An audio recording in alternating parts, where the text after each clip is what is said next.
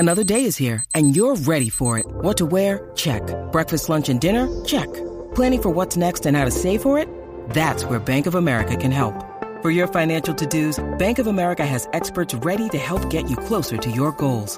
Get started at one of our local financial centers or 24/7 in our mobile banking app. Find a location near you at bankofamerica.com/talktous. What would you like the power to do? Mobile banking requires downloading the app and is only available for select devices. Message and data rates may apply. Bank of America N.A., member FDIC. This is Metal Mike, and 1989 was the peak of 80s metal. So in this episode, we present our favorite 10 metal albums from 1989. I'm joined by my friend Frank, who is a supporter of the podcast through Anchor. You should consider supporting the podcast through Anchor. Check out the link in the description below, and make sure you like and subscribe if you're on YouTube. It's time to check it out. Well, Frank, welcome to the 80s Glam Metal Cast. How you doing, brother? I'm doing great. Thanks for having me, and love your show. Thank you, man. Hey, and I just want to let everybody know, Frank is a supporter through Anchor.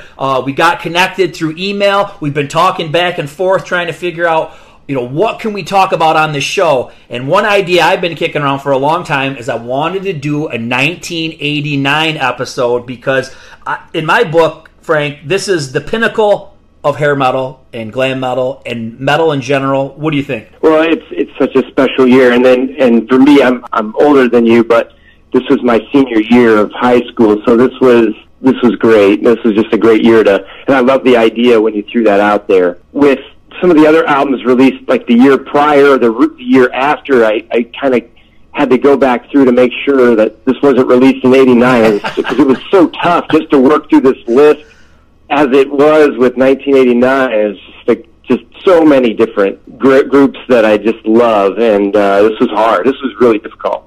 Yeah, no doubt, man. I kind of, and ultimately just to let the listeners know, we're going to do a top 10. So we're going to go through our top 10 albums. But let's talk about 1989 a little bit because, I just, like I said, I said it, at the start of this, I feel like this is the peak, this is the zenith. We've got so many albums, like new bands, like debut albums coming out, and a lot of other bands are kind of like hitting their stride where they're putting out some of their biggest albums, like Motley Crue, for example. I mean, you've got Kiss and Alice Cooper still out there making albums, but then you've got all these bands like Nitro, Cats and Boots, Babylon AD, Pretty Boy Floyd. I mean, I could sit here for an hour and I still wouldn't, catch all the bands that came out in 1989. No, you're right, and when you say self-titled, I mean, there's 5 of them on my top 10 that are self-titled albums. Right.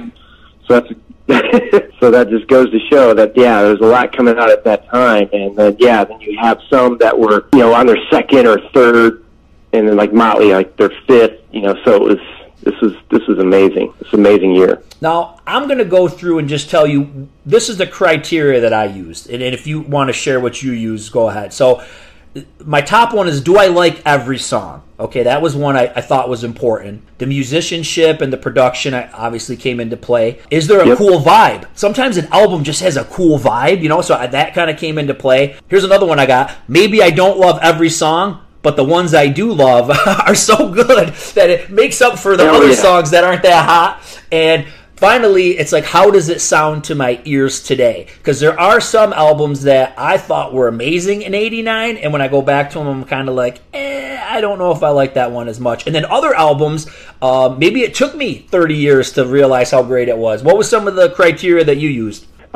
Pretty similar. I tried to go back to that 1989, and if you could, like have a clicker on how many times you think you played that album, and and you just know you wore out the cassette. Like, I mean, at the time it was still playing cassettes and maybe had the album and the cassette and CD at that time. If I owned all 3 platforms, it seemed like that one went on my list, and there was a couple of them like that. Then how they still hold up to this day, the production. Do I love every song on the album? That would rank it higher. And then, there was a couple with the quality of production that kind of fell off my list because of that. But it was more about trying to go back in that time and when what I feel like I listened to the most. That's pretty much how I went about it, just to kind of narrow it down because I was having such a hard time.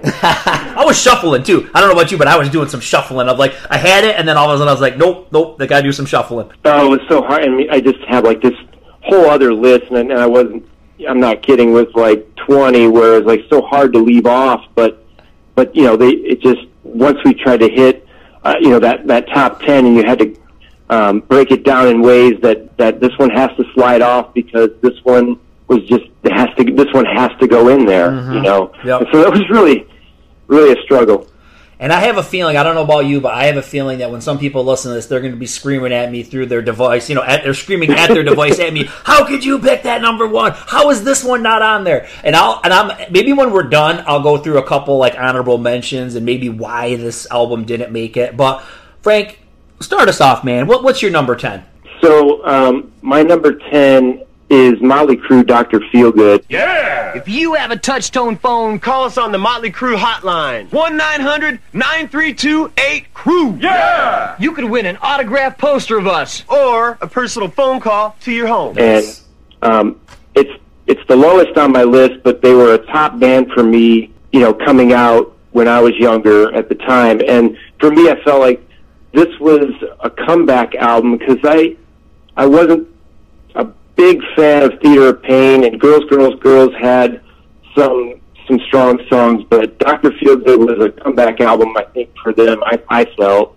And it was, Bob Rock, so well produced. And they had strong songs in it, then just sold, 6 million copies or whatever it was. I mean, it just was a strong album for them and a comeback album. Yeah, so I just feel like in MTV, I just remember when Dr. Feelgood was going to be the world premiere video on MTV, and the anticipation, just wanting to hear what they were going to bring, and it was a solid album, and that's where it falls for me at number 10. Nice. Well, I am going to make one revelation right now, is that Dr. Feelgood is not in my top 10, and I'm going to explain just quick why. And I think it's I loved it at the time. I probably thought it was their best album. But then going back, like now when I listen to it, I think the singles are incredible. But once again, they're the singles, and they're kind of all played out to me by listening to Hair Nation and things like that. And then the deep tracks, I don't like them anymore. I'm just going to be honest. I don't like She Goes Down or Rattlesnake Shake or Slice Your Pie. I just don't really like those songs anymore. I don't know why. When I look at other albums, like when I look at their first 3 maybe, there's cool deep tracks that I like. You know what I mean? And this album absolutely doesn't have any for me. So it has great singles. Once again, 5 singles. That was unheard of for Motley Crue at that time. But I do like Dr. Feelgood, but that would have been one of my honorable mentions. So I'm going to say what mine is. My number 10, and this was not easy because I love this album, but I just ended up here. Somebody's got to be 10. Whitesnake, Whitesnake, Slip of the Tongue, man. We've got some heavy stuff on there like Judgment Day, Wings of the Storm, and then the singles. I don't know what about these singles, but I still love them, like Fool for Your Loving and Now You're Gone. And I love the pairing of Steve Vai with David Coverdale. Some people don't like it, but I think Steve Vai brings an odd, cool vibe, and I love like Sailing Ships. I think that's such a majestic tune, and I just love everything about this album. I love Coverdale's voice, the songs. I don't know, man. That's my 10. And I think this for me is kind of like how Motley Crue was for you. It's hard to follow up 1987, even bringing in Steve Vai.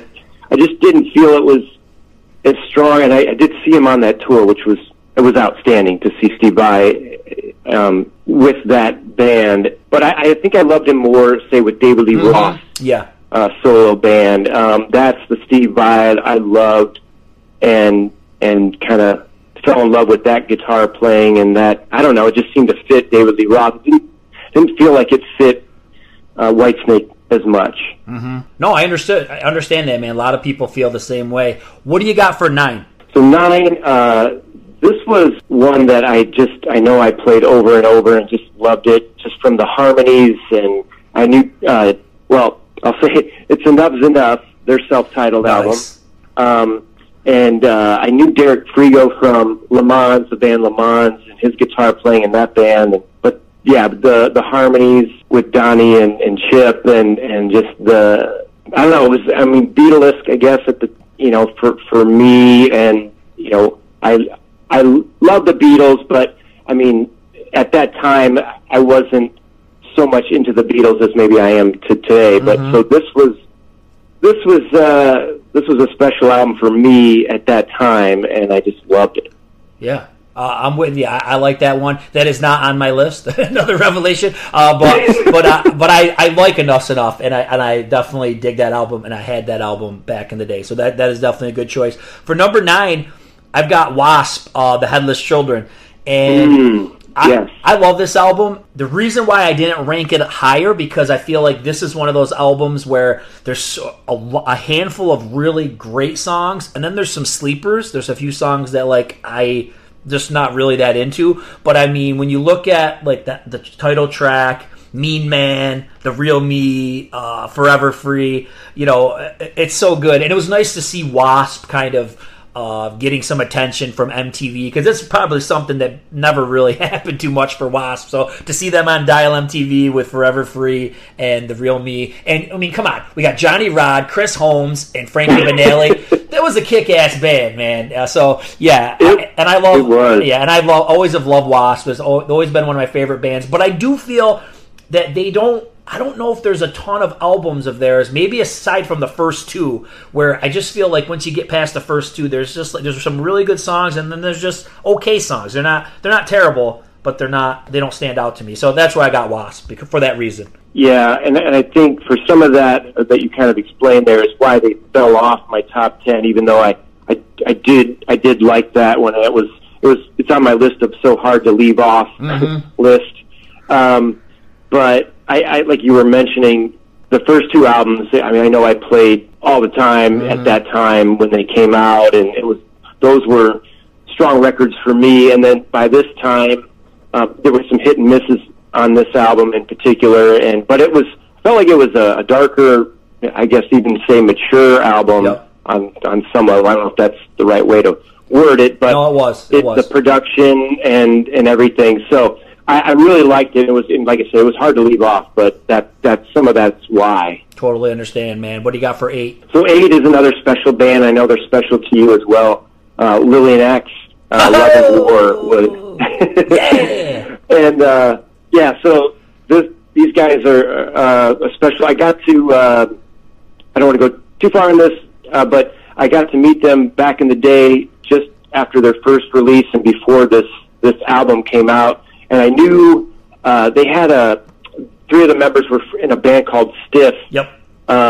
Before they joined Lillian Axe with Stevie, and so I loved that 5-song like EP of Stiff, and then it turned into Lillian Axe, and then so I just felt like I knew them earlier in their career, and then kind of got to know them as they grew into Lillian Axe, and then with this release, was just loved the diversity of this album and the musicianship, and his guitar playing is amazing, and I love Ron Taylor's vocals. It was a strong, big package for me that I just loved it. Well, you want to hear something crazy? This is I got Lillian Axe, Love and War at number 8, and I know everybody who knows how much I like Lillian Axe is probably like, how is this not higher? But I'm going to try to explain. Okay. I don't know what it is, but I always, as a kid, I probably got both the debut and this right about the same time. I think I didn't get the debut till 89, and then this came out, and I kind of was enjoying both of those at the same time. As a kid, I always thought Love and War was better.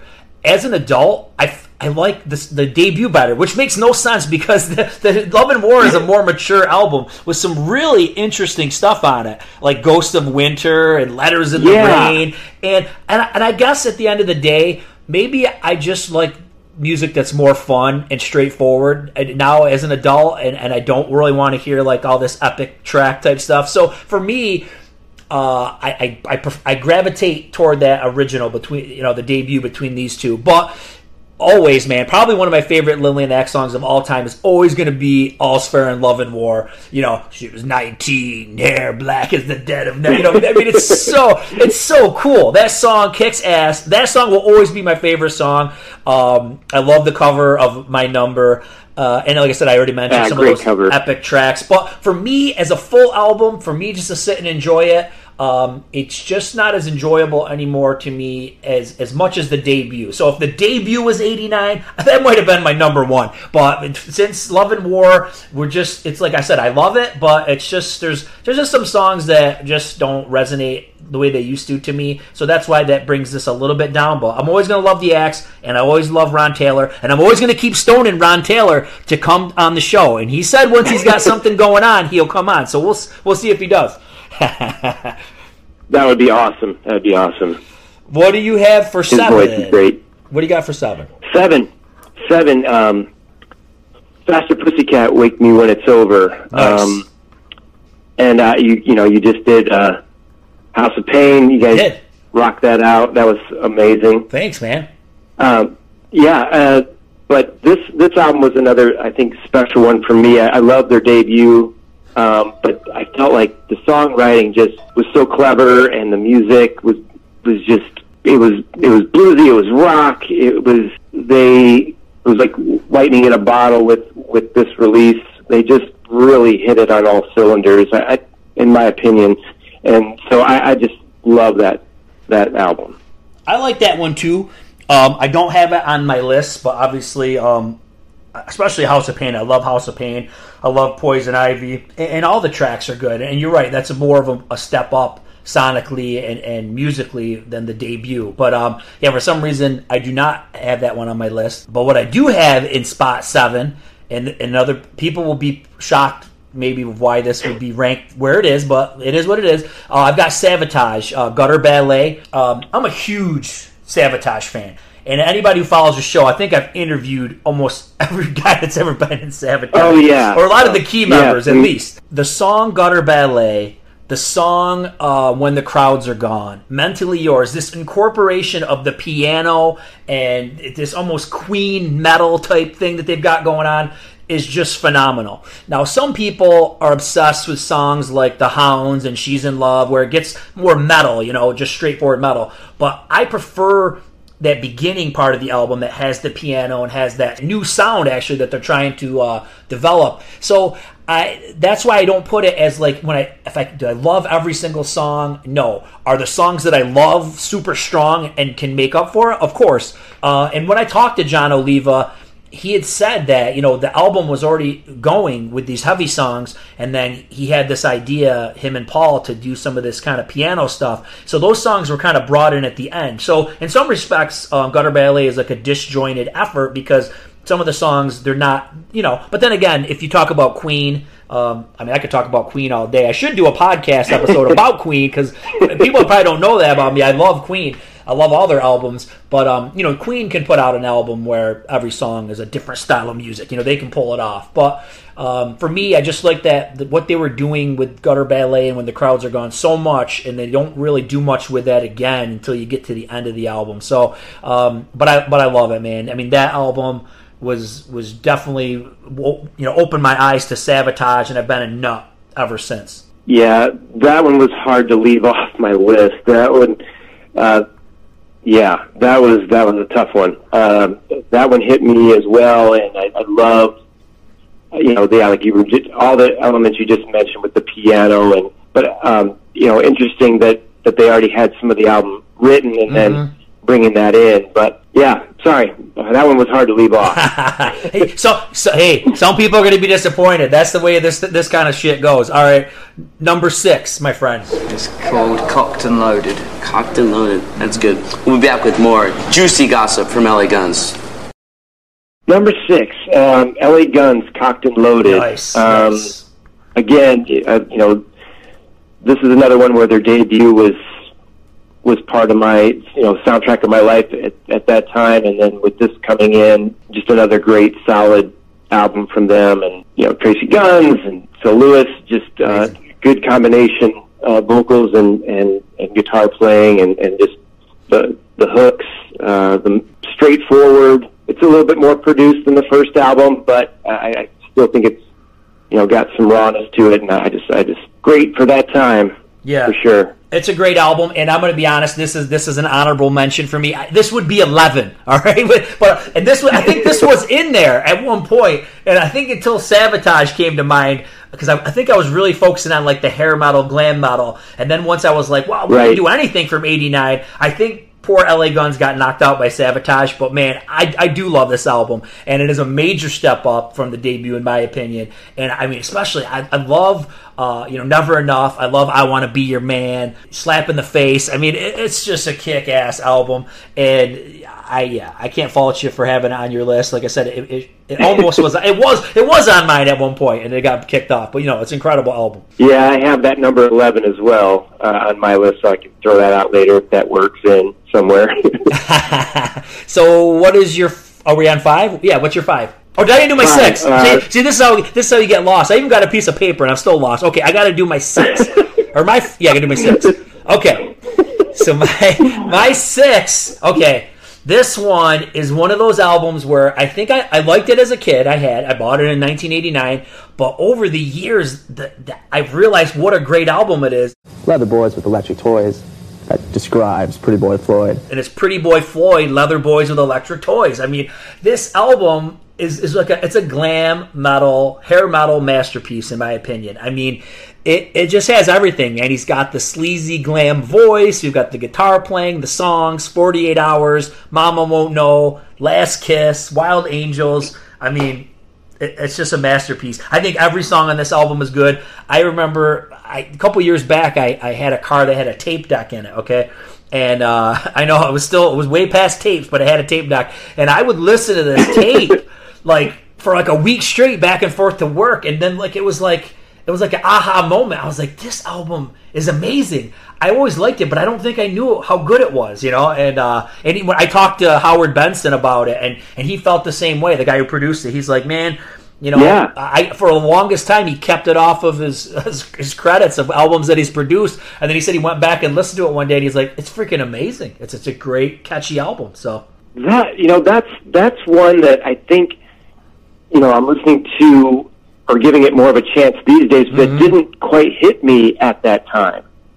And I don't really quite understand why. It just, maybe just because there was so much at that time that one just didn't hit me as certain other releases that particular year. But it is a good one. It just didn't hit me like it hit you, I guess. Yeah. And other people from that era. Oh, definitely. So my number 5 is a self-titled album, Badlands, and they were with obviously Jakey Lee and his band coming out with Ray Gillen, but this one, oh man, what a strong debut, and this one I can just put in, and I just love every song, and it's just Jake's playing and the bluesiness and the vocals and bass, drums. I mean, it's just a full package of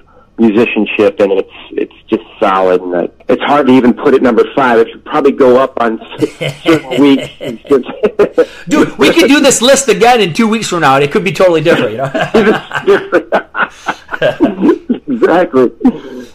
Yeah. I didn't have this one on my list. I think as a complete album, it's never totally resonated with me, but there's certain songs, and definitely the musicianship of all these guys. This is like a freaking super group, man, with Greg, Eric, Jake, and Ray. So I definitely appreciate how good they are, but for some reason, as a complete album, it didn't make my list. But I mean, no, Badlands kicks major ass, no doubt about it. Okay, so here's what I've got at 5. This will be another one where people could be yelling at me through their, yelling at their iPad or their phone when I say this one, but I'm huge into Britney Fox, man, and I know some of the band members don't like Boys in Heat that much.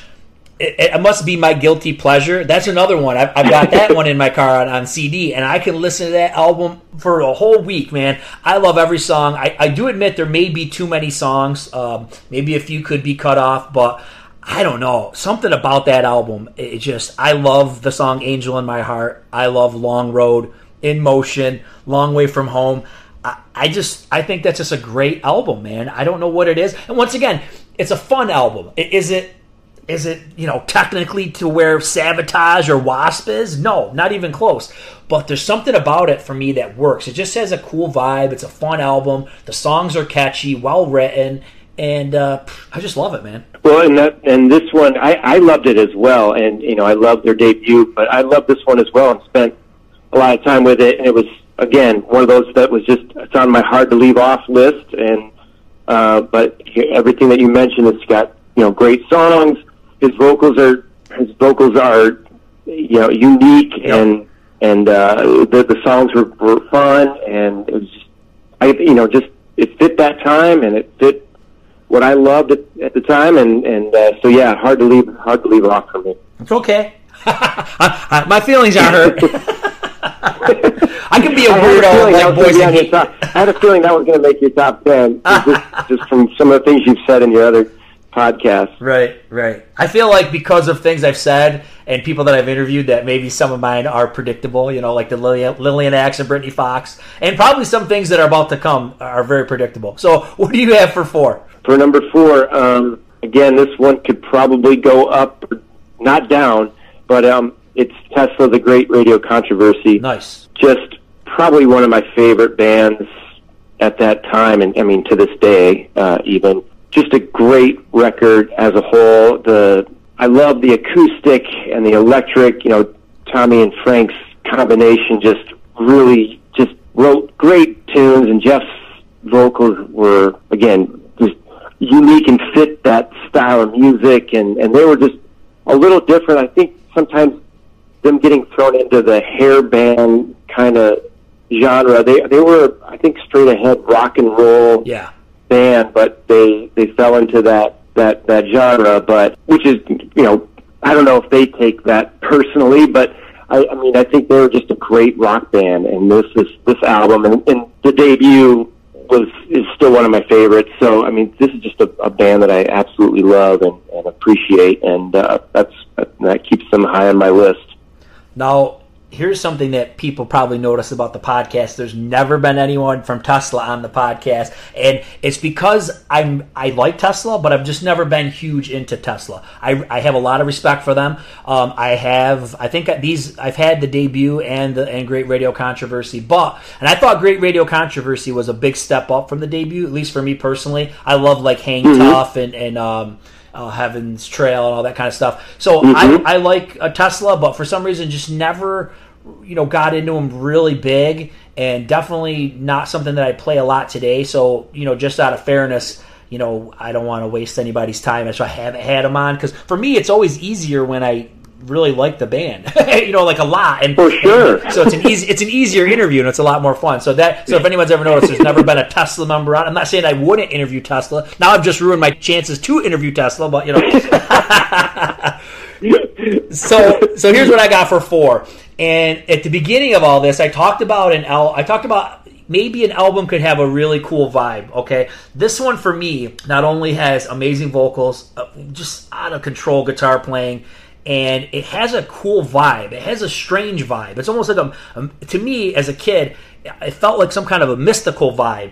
And I don't know what it is about it. None of their other albums sound like this album. I'm a big TNT nut. And I've talked to Ronnie and Tony, and I love those guys. Yeah. And there's just something about that album. I can go through that, listen to that straight through. Tell No Tales is pretty damn amazing as well. But that came out in 1987. But yeah, Intuition, especially the song, is so great. We just follow the heart, especially on Intuition, which is all about following the heart.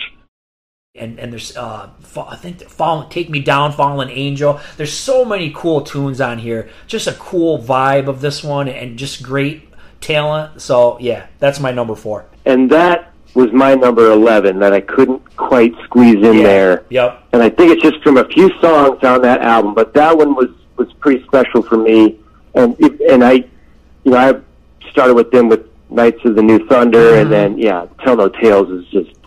I love that album. And then Intuition, strong, well produced, and it's like there's like 5 songs in there that are like my top TNT songs. But yeah, there's a few that just made it drop a little bit, and that's why they fell to, I'd say, like number 11. Yeah, nope, totally understand, man. I can't believe we're cruising right along. What is your 3? I can't wait. 3. So Danger Danger, their self-titled album. Nice. That one, yeah, again, it's just great vocals, great guitar playing. Got, the layer of keyboards, the harmonies, just fun. It was just a fun album, and just the timing of it at the time, just hit on all cylinders for me, and I just love it. I still love it to this day.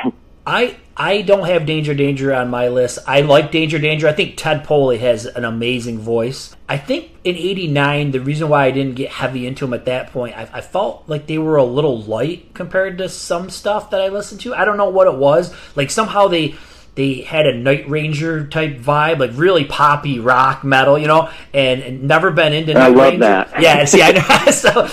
But I appreciate that album. I love the singles, and there's a lot of other great songs on there. And I love Ted Poley's voice, but for some reason, Danger Danger and I were just never like super connected. I don't know why that is. And like I said, everybody just has. It's funny how, and what's amazing is how many albums we've talked about. You have a lot of ones that I don't have, and vice versa. And these all came out in '89, and there's a shitload more that came out in '89. It's crazy. I know. It's crazy. It's crazy. My 3 is going to be a head scratcher, I think, for a lot of people, and I don't really. I'm not wicked into any other album that they've ever done. This is the album for me that I just think is amazing. And it's Babylon AD, man. Their self-titled album. Oh. I don't know what it is about this album. This album has always sounded good to me, and in recent years, it just sounds even better. I think the singles are so damn catchy. Your Hammer Swings Down, Bang Go the Bells. And then there's some heavy stuff on there, like Back in Babylon. And then there's this crazy song at the end of the album called Sally Danced, and it's like this southern, almost like bluesy type song.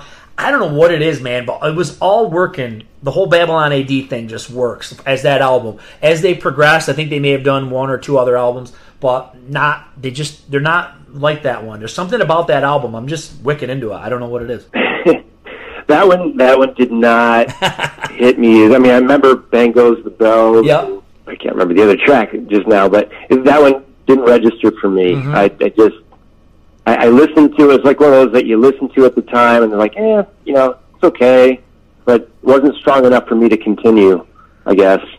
Man, Frank, we're falling apart together, man, with these final choice. What the hell? We better come back. I have a feeling. I'm telling you right now, there's no way in hell you have the same number 1 as me, and I don't know if anybody will guess what my number 1 will be. But let's see what your number 2 is. Let's see if we can match up for 2. Okay, I don't know. I'm kind of wondering, but so for me, Warrant, Dirty Rotten Filthy Stinking Rich comes in at number 2, and just for the many reasons of the songwriting, Jamie Lane's voice, the production, the catchiness of it, the fun. And I remember I worked at a record store back in the day, and we got like a 4-song sampler of this album, and I just remember just loving it at the time and kind of wore that out. So by the time the album came out, I just jumped on it that much more, and then got the other songs as a full album, and I just wore it out. Yeah, so that one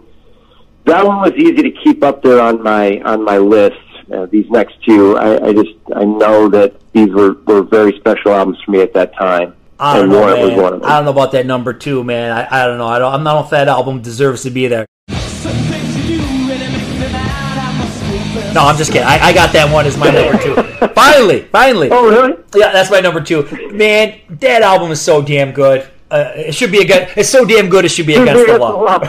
32 Pennies, Big Talk. And then you've got these oddball tracks, but they're so good, like In the Sticks or something. The Sticks.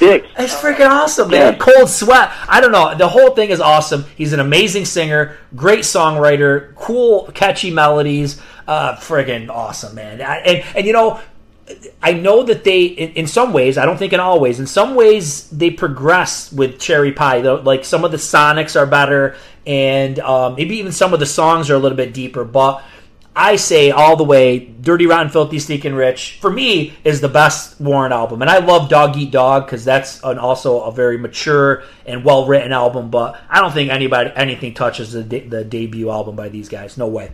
I think you just said that perfectly.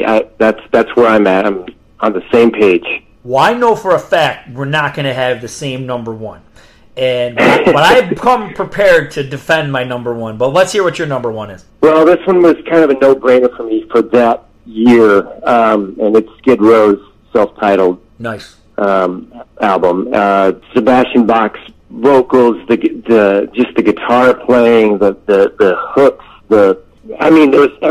Michael Wagner produced it, and to me, it was just a masterpiece for me. I at the time, that one is like a sound. This whole list is a soundtrack of my life for that year, but this one was special. A spring break, I just remember that particular, Youth Gone Wild, going on spring break, just like all these things just kind of connected, and it's just my top number one for 1989. Well, I know a lot of people agree with you. I don't, but I know a lot of people agree with you. No, I like Skid Row. I like the debut. I actually think I liked where they were going once they got to Slave to the Grind even better. I remember, it's funny that we have these, you've got these two up at the top because I feel like Warrant and Skid Row came out right at the same time. I don't know if it was the same week, month, I don't know, but I remember like my best friend in school, he bought Skid Row and I bought Warrant, and I remember, once to this day I still like Warrant better. But everybody can contest that, nobody can fight that one, that Skid Row is not an awesome album. Now my number one is going to come completely out of left field, and anybody who knows some of the things I've had on the podcast might say, I can see where you're going with this one, but my number one is Loudness, Soldier of Fortune. And I don't know if you've ever, have you ever listened to this album? Do you have this album? Oh, absolutely. And okay. And I love Loudness. I know that this is the first album with Mike, you just had him on your show not too long ago. Yeah, it's a solid album. This one obviously hits you much differently. Yeah, and it's funny, if we go back to 1989, I remember the Christmas of '89. I got Soldier of Fortune and Slip of the Tongue for Christmas that year, and I don't know what it was about both of those albums. I just loved them, and maybe it's nostalgia. But today I went back and I listened to the whole album of Soldier of Fortune today. I actually sealed my driveway today. I was off from work, and I listened to Soldier of Fortune to say, Mike, are you crazy? Why are you putting this at your number one? And you know what, man? I stand by 100%, and I'm going to give a couple reasons why. First of all, let's talk about the guitar playing of Akira. He is phenomenal. And it's tasteful. He's fast. He's intricate, he's unique, and it's tasteful. It's very tasteful, the stuff that he does. It's not like shredding, crazy type stuff. It really fits. To me, this whole album, I don't feel like there's a note out of place with this album. When I listen to it, Viscera's voice, and a lot of people don't look at this like, oh, this isn't Loudness without the original singer. And you know what? I understand that, and I kind of agree to an extent because that's the charm of Loudness. It would be like taking Klaus Meine out of Scorpions or something and putting in some guy that doesn't have an accent, or I know the accent and all that kind of stuff. That's the charm of the band. But Viscera has an amazing voice. He's an amazing lyricist. He writes great melodies. He's like the cherry on top of this awesome sundae. I've always looked at Loudness as like a Japanese Van Halen or something. You know what I mean? The guitar playing is just unreal, and the drummer and the bass player kick ass too.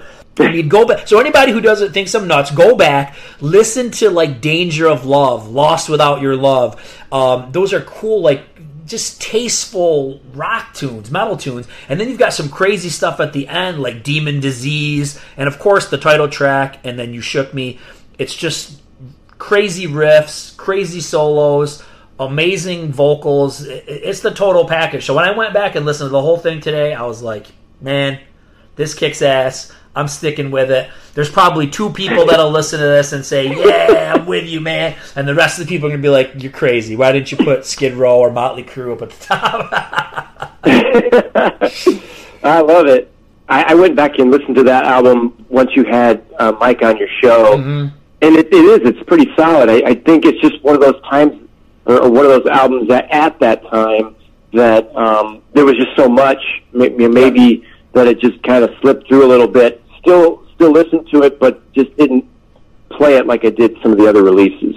from that year. Yeah, and the key thing is, for everybody listening, it's your favorite albums of '89. Doesn't mean it's the best album of '89. Doesn't mean what I like is better than what anybody else like. You know what I mean? It's just like there's something of why did these albums resonate with you? You just don't know. Like you said, you Spring Break and senior year. There's all this. Got 'em for Christmas one year. It's all these things, and then if you can put it on today and it still sounds great and it makes you feel good, it's a win. It's a win-win. Well, right, and I think that's why we still listen to it to this day, and I think I would challenge the listeners that you have to do their own list and have fun with it, and because it could change daily or weekly, and it was a lot of fun.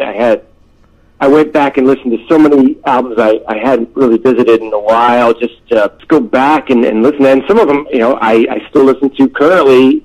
To this day, they're still on my playlist. Anybody who listens knows that my favorite band is Kiss. And Kiss had an album out in '89, and I do love Hot in the Shade. The reason I couldn't put Hot in the Shade on, though, is because I just think there's too many songs, and there's too many duds, you know what I mean? There's some great songs, like Rise to It, Forever, Somewhere Between Heaven and Hell, Love Me to Hate You. There's some really cool stuff on that album, but as a complete coherent album, it didn't stack up when I put it up against some of these other ones. And another one of my favorite artists who had an album out in '89 was Alice Cooper with Trash. Oh, yeah. The thing is with Trash, and this will probably infuriate somebody, but for me, Trash, Alice Cooper lost everything that was Alice Cooper, in my opinion, on Trash. They were trying to mold him to be Bon Jovi and Aerosmith, that Desmond Child model,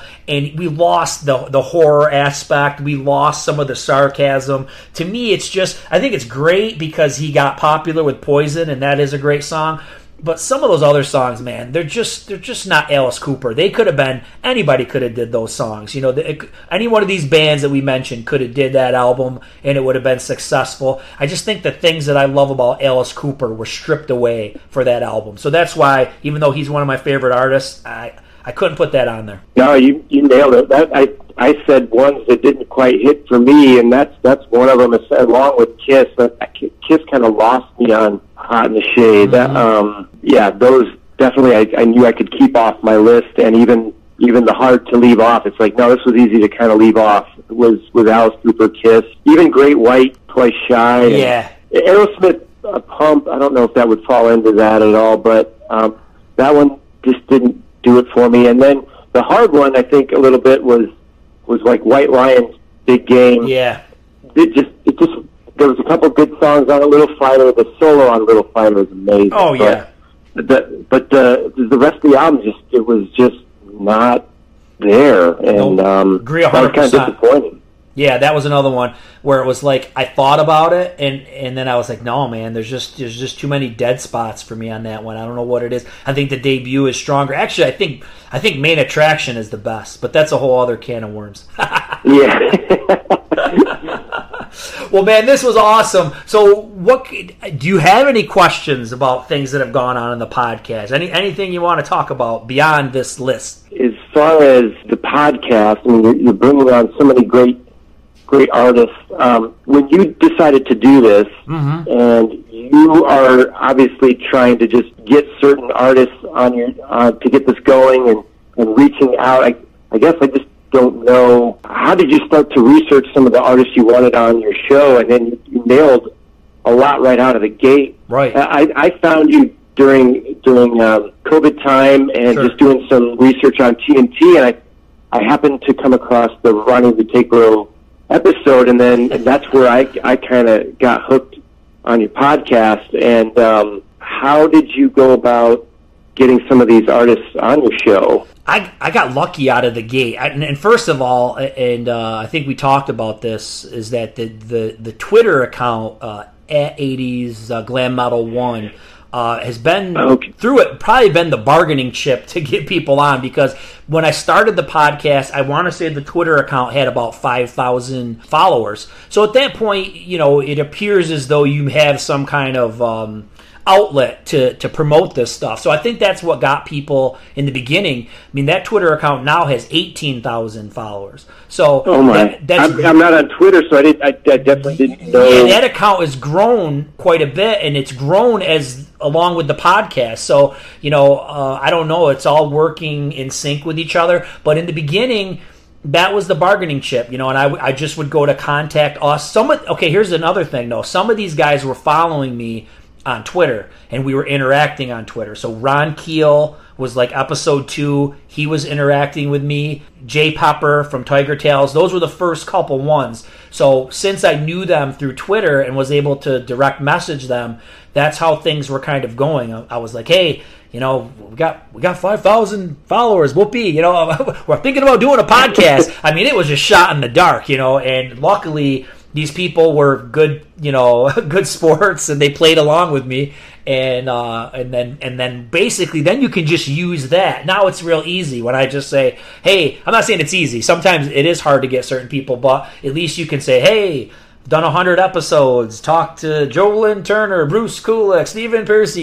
You could rattle it all off. Stories get carried by Blabbermouth and Sleaze Rock. So there's a whole spiel that I send out now, and there's actually substance behind it. In the beginning, there was probably a spiel. It was like shining a turd. There was nothing there, but it started to grow into something that at least there's some substance there. So I mean, when I look through who you've had on your show and the reason I continue and support, I mean, it's just you're just hitting all these artists and bands that I grew up with, and it's like, yes, it's so great you got them on the show.